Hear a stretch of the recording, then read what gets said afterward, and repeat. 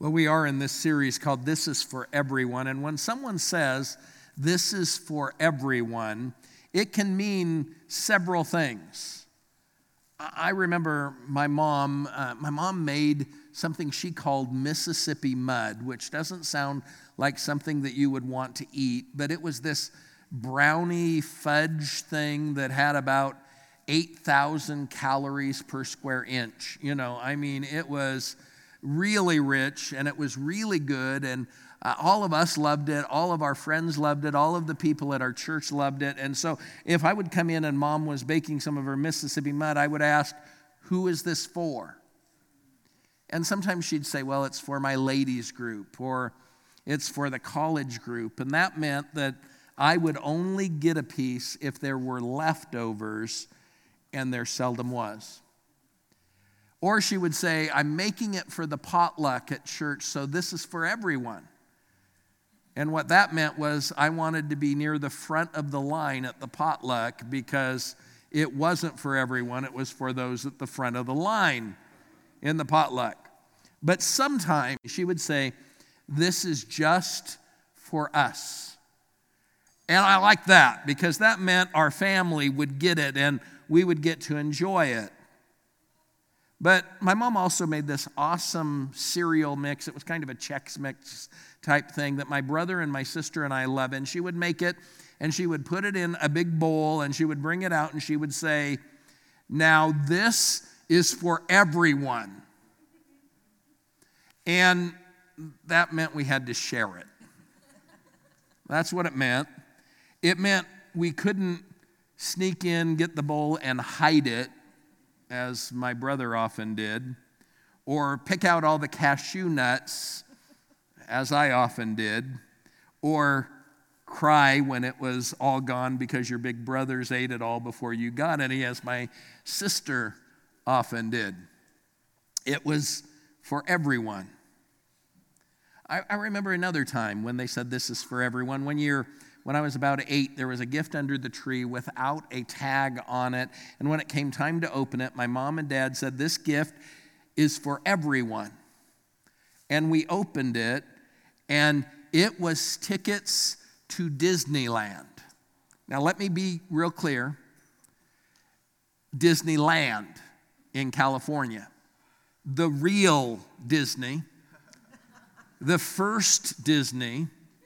The best Disney, and the only one at that time, but it was the real one, and it's the best one, even if it is smaller than the one that Disney decided wasn't just a land, but a world later on. And so we were going to go to Disneyland, and I liked that gift. It was the best gift that year, maybe for several years in a row, because it was for everyone. We all got to go together. We got to spend the whole day having fun and being a family. So I understand when I bring a series called This Is For Everyone that people may have a different reaction to that title. I mean, some are excited because it means that they and people that they love will be included. And others might be a little skeptical, or they might feel that they'll lose out because so many people are included. And the fact of the matter is, in our divided world where there is so much division, so much polarization, it is something that we need to talk about. We need to talk about this.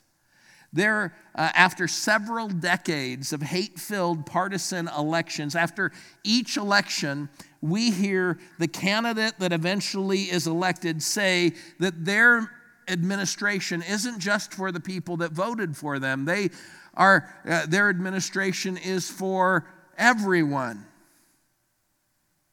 And we don't believe that generally when we hear a politician say that. Or we hear a group that has been marginalized for generations declare that their lives matter, and people are quick to say, well, all lives matter, and suddenly that same group that has felt marginalized feels even more marginalized because society has proven to them that when all lives matter, their lives matter a little bit less than other lives. And some of the problem is when people say this is for everyone, different people filter that through their expectation of what that means. And their expectation might be lopsided. That could happen in many areas. Since announcing that we were giving the landing as a gift to our community, we have had many, many people give us ideas of what could be done in this space, and we can't do them all. And so some who didn't have their ideas accepted might think, well, this really isn't for everyone, because they had different expectations. And sometimes that happens in many areas. But because of the division, because of the separation around us, because people seem to be talking around each other rather than talking to each other, and because people seem to be more willing to score gotcha points rather than to score real friendships and relationships, I want to spend a few weeks talking about this. I mean, we're not really talking about this building, but about God's plan to make sure that everyone knows his heart. He wants everyone to know that his heart is for everyone, and that his church, his house, is for everyone, and that he personally is for everyone. God is for us. He's for us. He is on our side. He is for everyone. And God's plan to express his heart to people has always been his church. He says that the church is his body, that the church is his bride. And someday we can talk about how important our theology of the church should be.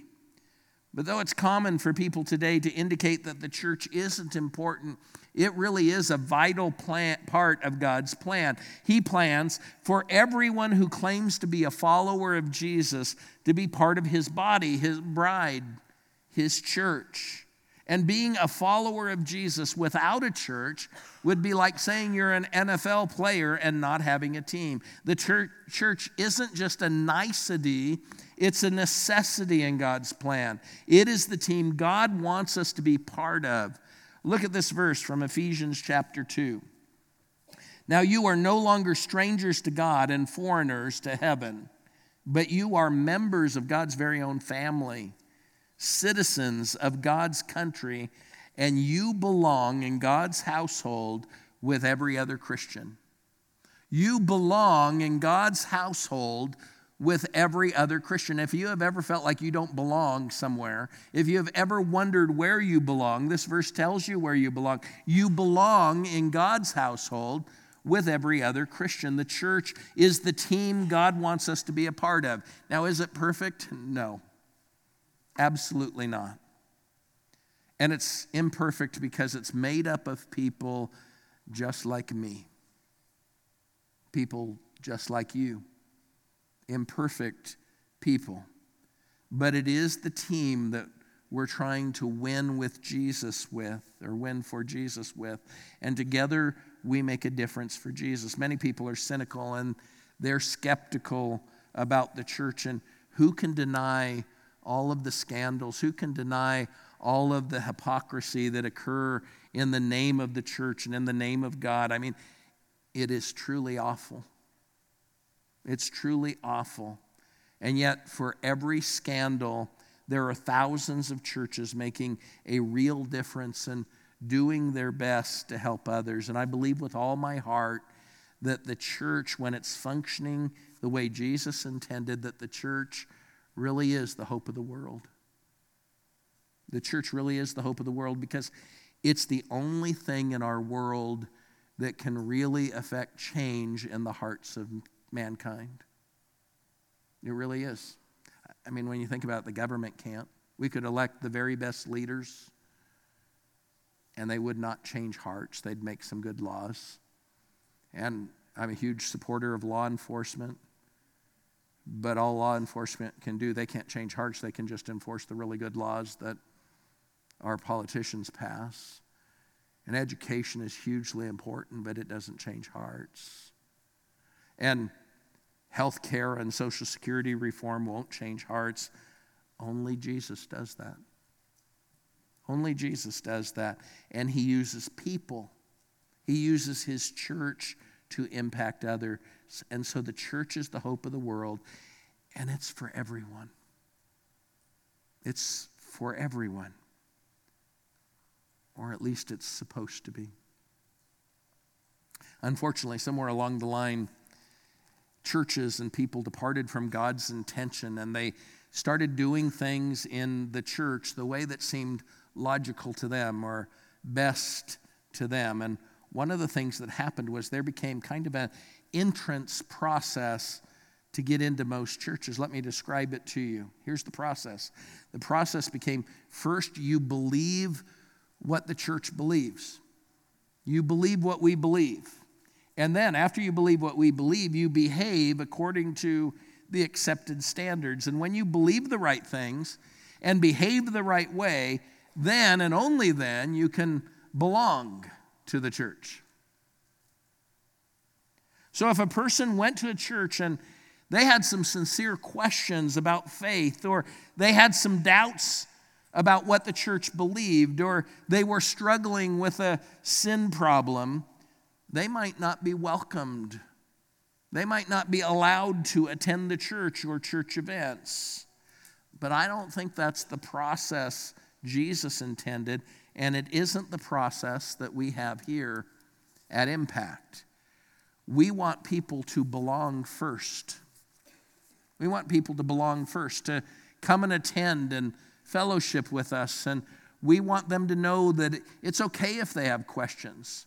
It's okay if they have doubts. It's okay if they're still struggling with sin. And we think that after they spend some time hanging out with us, after they spend some time hearing from God's word, that may lead them to believe what Jesus teaches us through the Bible. And after they believe, they will begin to allow Jesus to change their lives, and they will begin to behave like Jesus wants them to behave. Now, I want you to know this process is risky, and it's messy, but that's the way it works in Jesus' church. His church is designed to give acceptance to everyone. In fact, we read it over and over in the writings about the life of Jesus. He accepted everyone. He accepted many people who were sinning, many people who didn't believe in him. He accepted many people who weren't accepted by general society or by most religious people. Let me use the story of a man named Zacchaeus to point out several great things about belonging to Jesus' church. First, in Jesus' church and in our church, you can belong before you believe. You can belong before you believe. Look at the first 5 verses in Luke chapter 19. Here's what it says. Jesus was going through the city of Jericho. A man was there named Zacchaeus, who was a very important tax collector and was wealthy. He wanted to see who Jesus was, but he was not able because he was too short to see above the crowd. He ran ahead to a place where Jesus would come, and he climbed a sycamore tree so he could see him.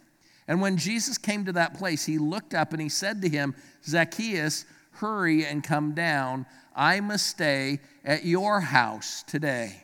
Did you catch it? Zacchaeus didn't know who Jesus was. He was a short guy, a wee little man, the Sunday school song says, and he climbed up in a tree because he wanted to see who Jesus was. So he didn't believe in Jesus. Not only did he not believe Jesus was the Son of God or the Messiah, and many didn't believe those things yet, but he didn't even believe that Jesus was a great teacher. He didn't believe anything about Jesus yet. He didn't know what he looked like or who he was. He just wanted to see why the crowd was gathering and who they were making such a fuss about. So he climbed a tree to see who Jesus was. And Jesus stopped under the tree and he said, Zacchaeus, come on down. I'm going to your house. Let's do lunch. And Jesus talked to him. Jesus was saying to Zacchaeus and to everyone, he was saying, in my domain, in my church, you can belong before you believe.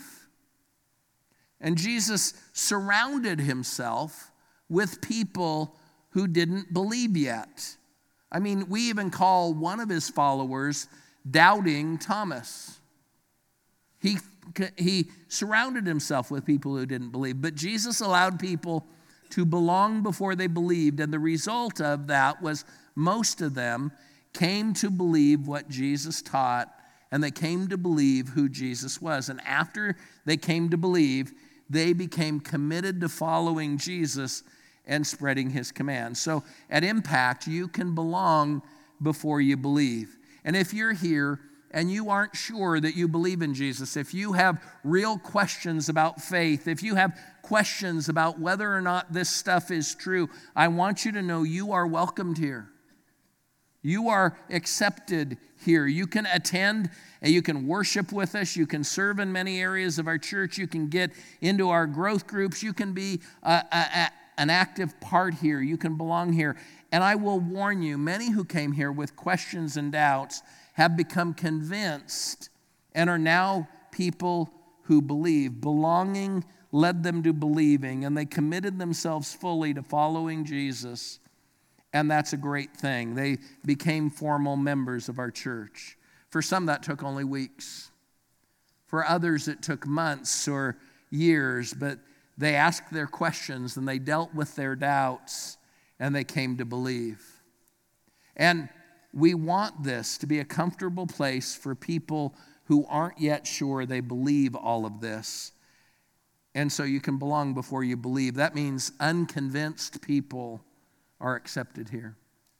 Unconvinced people are accepted here. Let's look at something else we learn about God's acceptance of everyone from the story of Zacchaeus. You can belong after you've been banned.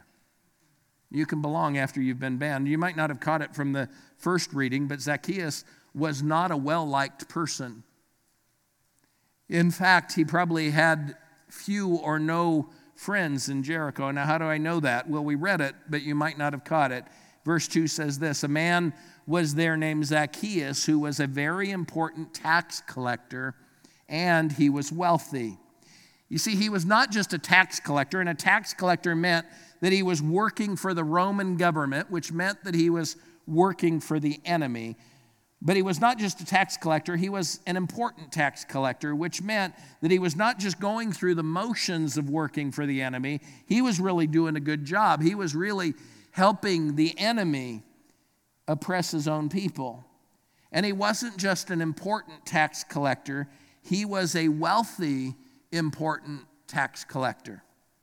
And that meant something quite different at the time. It meant he was using his power as a tax collector to collect even more taxes than the Romans required. And he was profiting greatly and personally by oppressing his own people. So Zacchaeus was an outcast in his area.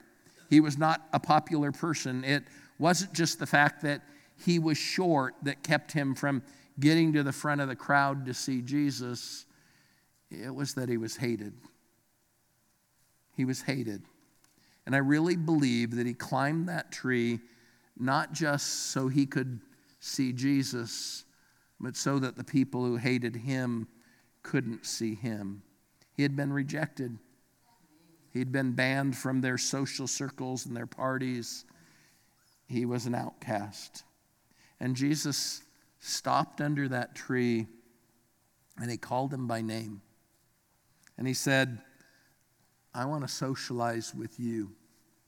Because Jesus wanted to say to Zacchaeus and everyone else, you can belong even after you've been banned. And some of you know what that feels like. You know what rejection feels like. Maybe most of us do on some levels. A few have actually felt banned from a church because they didn't believe the right things or behave the right ways. And some have never felt accepted in certain groups because of the color of their skin or because they speak with a different accent. And some have felt pushed aside because of their political views or their social standing or because they're single or single again. And some have felt banned from the in crowd because they didn't seem to be invited to certain groups or certain gatherings. So in small ways or in big ways, most of us have felt the hurt of rejection. and feeling excluded by others. And it happens in parents' groups and in sports teams and in corporations and in clubs and sometimes even in churches. But when our church is functioning as Jesus intended, this should be a place where people who have felt pushed aside everywhere else can feel like they belong.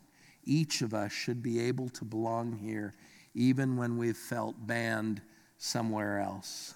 And Jesus and his church should say very clearly, rejected people are accepted here. Rejected people are accepted here.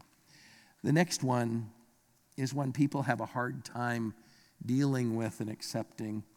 But in Jesus' church, you can belong before you behave. You can belong before you behave. So Zacchaeus is up in the tree and he's looking down. And Jesus says, I'd like to come to your house today. And look at what happens next. Zacchaeus came down quickly and he welcomed him gladly. And all the people saw this and they began to complain. They said, Jesus is staying with a sinner. The religious leaders hear this and they begin to mutter and they complain and they say, doesn't Jesus know what kind of person Zacchaeus is? He is a sinner. Their statement might tell you more about what they thought of themselves than about what they thought of Zacchaeus. You see, they thought they were okay. They thought they were good enough to spend time with Jesus. They were good enough for Jesus to come to their house, but Zacchaeus wasn't. And I'm sure that they knew that they were sinners. I'm sure that they understood that they sinned sometimes, but they didn't think that their sins were as bad as Zacchaeus' sins. And this would become a common complaint that religious people would have about Jesus. They seemed to think that he spent way too much time with sinners. And Jesus addressed that complaint in Mark chapter 2. Look at what it says in Mark 2, 16 and 17. But when the teachers of religious law, who were Pharisees, saw him eating with tax collectors and other sinners, they asked his disciples, why does he eat with such scum? And when Jesus heard this, he told them, healthy people don't need a doctor, sick people do. I have come to call not those who think that they are righteous, but those who know they are sinners. Jesus said they can belong before they behave because they know they need me. They don't think they're good enough for God. They know that they need him. But this is a hard line to walk in a church. It's a hard and difficult process to figure out because there's always two groups of people in our church and in every church. There are always the grace people and the truth people. The grace people and the truth people. And the grace people think we should love and accept everyone and that we should put up with everything that they do and we shouldn't tell them that they're wrong or talk to them about their sins. And the grace people get upset if we lovingly point out that God expects people to live by his standards and to do what Scripture says. And the grace people often call us judgmental or legalistic. But then there's the truth people. And truth people are usually telling their friends what they think we're doing wrong. Or they're writing us emails and they're writing us notes and they accuse us of not being deep enough or not teaching the Bible or only caring about new people. And they want me to speak boldly about everyone's faults and to fall hard on everyone's sin. Well, not everyone's sin. They want me to focus on the sins that they are never tempted to commit. They don't want me to talk about their sins, about sins they might be committing, like greed or gossip, but about sins that others are committing. And the truth is, this isn't a battle that happens just in churches. I found this is a battle that happens in the hearts of most people. Most followers of Jesus, most of us fight this battle inside ourselves every day. I want you to exhibit grace to me And I also want you to be a person of total truth. And you want me to be a person of total truth while treating you with total grace. And you see, there's this constant tension in most churches and in most Christians between grace and truth. So does Impact emphasize grace or truth? Write this down. At Impact, we are determined to be a place of grace that is built on a foundation of truth. We want to balance them. We want to balance them.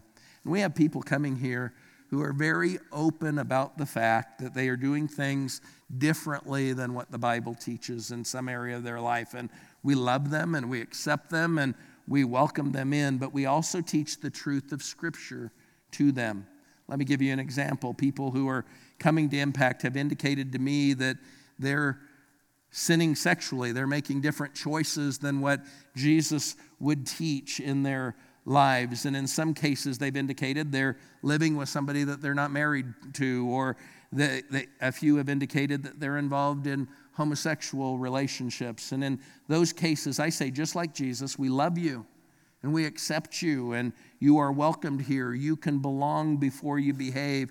Impact is a place of grace. I want you to know that if there's any doubt about that, I will meet you at the front door and I'll put my arm around you and I'll walk you in here to prove that you are welcome here.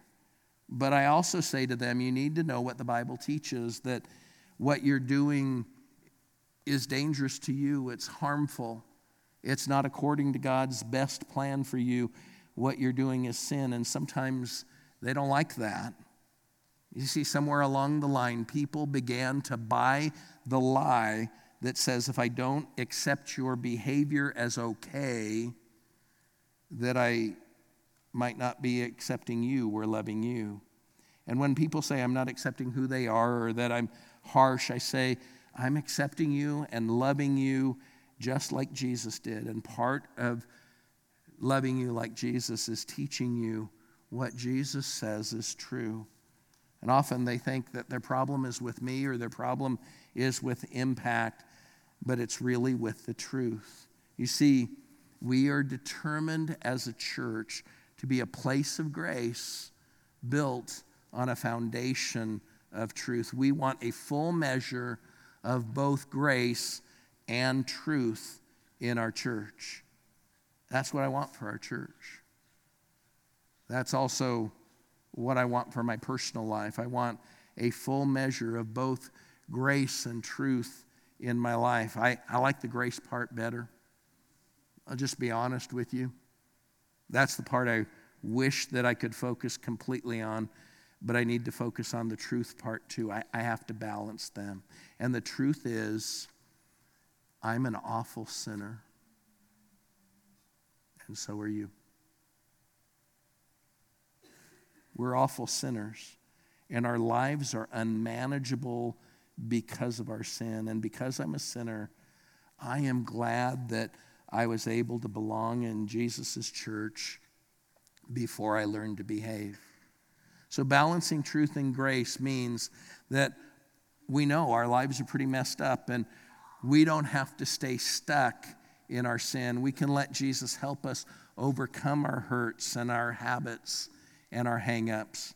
And that is a process that takes some time. So we want to say very clearly what we think the heart of Jesus would say. Sinning people are accepted here. Not people who used to sin, sinning people. And all of us are glad about that because we're all sinful people. We're almost finished here, but let's look at one more great thing about belonging to Jesus' church. You can belong while you are becoming. While you're becoming. Jesus is at Zacchaeus' home, and the time that Zacchaeus spent with Jesus is life-changing for him. It's life-changing for him. His heart began to change just in this time that he spent with Jesus. Jesus' acceptance and Jesus' kindness is transformational for him. Look at verses 8 and 9. But Zacchaeus stood and said to the Lord, I will give half of my possessions to the poor, and if I've cheated anyone, I will pay back 4 times more." Jesus said to him, "Salvation has come to this house today, because this man also belongs to the family of Abraham." The Bible word for what happened there was repentance. Zacchaeus turned away from his sin. He turned back towards God's plan. He was sorry enough for his sin to change his behavior, to change his life, and to try to make things right. And that repentance came not because of harshness, but because of kindness. Scripture says it's God's kindness that leads us to repentance. And so it was Jesus' kindness that turned Zacchaeus towards God. And it all happened because Jesus was accepting him when it was unpopular, when it was a risky thing to do. It happened because he didn't have to have it all together before he was accepted by Jesus. Sometimes people who are thinking about following Jesus think they have to get their lives together, and sometimes they use a more colorful word, but they have to get their lives together before they can become a Christian. Some have told me that they will become a Christian when they stop smoking, or when they stop drinking, or when they stop cheating in their business or on their spouse. Where did we get the idea that you have to be perfect before you can belong to Jesus? It's nowhere in the Bible. That was not the example of Jesus in any way, shape, or form at all. In fact, if Jesus was harsh towards anyone, if he was unaccepting towards anyone, it was the people who thought they were perfect, the people who thought that they had it all together. And we agree with Jesus, and we want to say clearly, growing people are accepted here. And so if you're still trying to get it right with Jesus and you mess up every day, you are welcomed here, because that's true of all of us here, including me. And how long does it take to get it right anyway? Well, I've been trying my best to follow Jesus since I was 10 years old, and so that's about 49 years, and I will let you know how long it takes after I figure that out. It's apparently longer than 49 years. So we have said that unconvinced people and rejected people and sinning people and growing people are all accepted here. Now, if all of those people are accepted here, that means you are accepted here. You are accepted here. This is a place for everyone. It's a place for everyone, for frat boys and girls gone wild, for children with special needs and victims of abuse, for stockbrokers and steel workers and CEOs and single moms and truck drivers and seminary graduates. It's a place for politicians and meth dealers. It's a place for homeschoolers and public schoolers. It's a place for families that are falling apart and for families that are pretending to have it all together. It's a place for Steelers fans and Patriot fans and Eagles fans. This is a place for everyone. We want Impact to be a place for you to belong, and a place for you to become, because acceptance for everyone is the heart of Jesus. It's the heart of Jesus. I mentioned this verse last week, but it was while he was sitting at Zacchaeus' table. It's while he was sitting in Zacchaeus' house that Jesus declares his purpose for coming to earth. He said, "The Son of Man came to find lost people and save them." That's the heart of Jesus. The heart of Jesus is for everyone.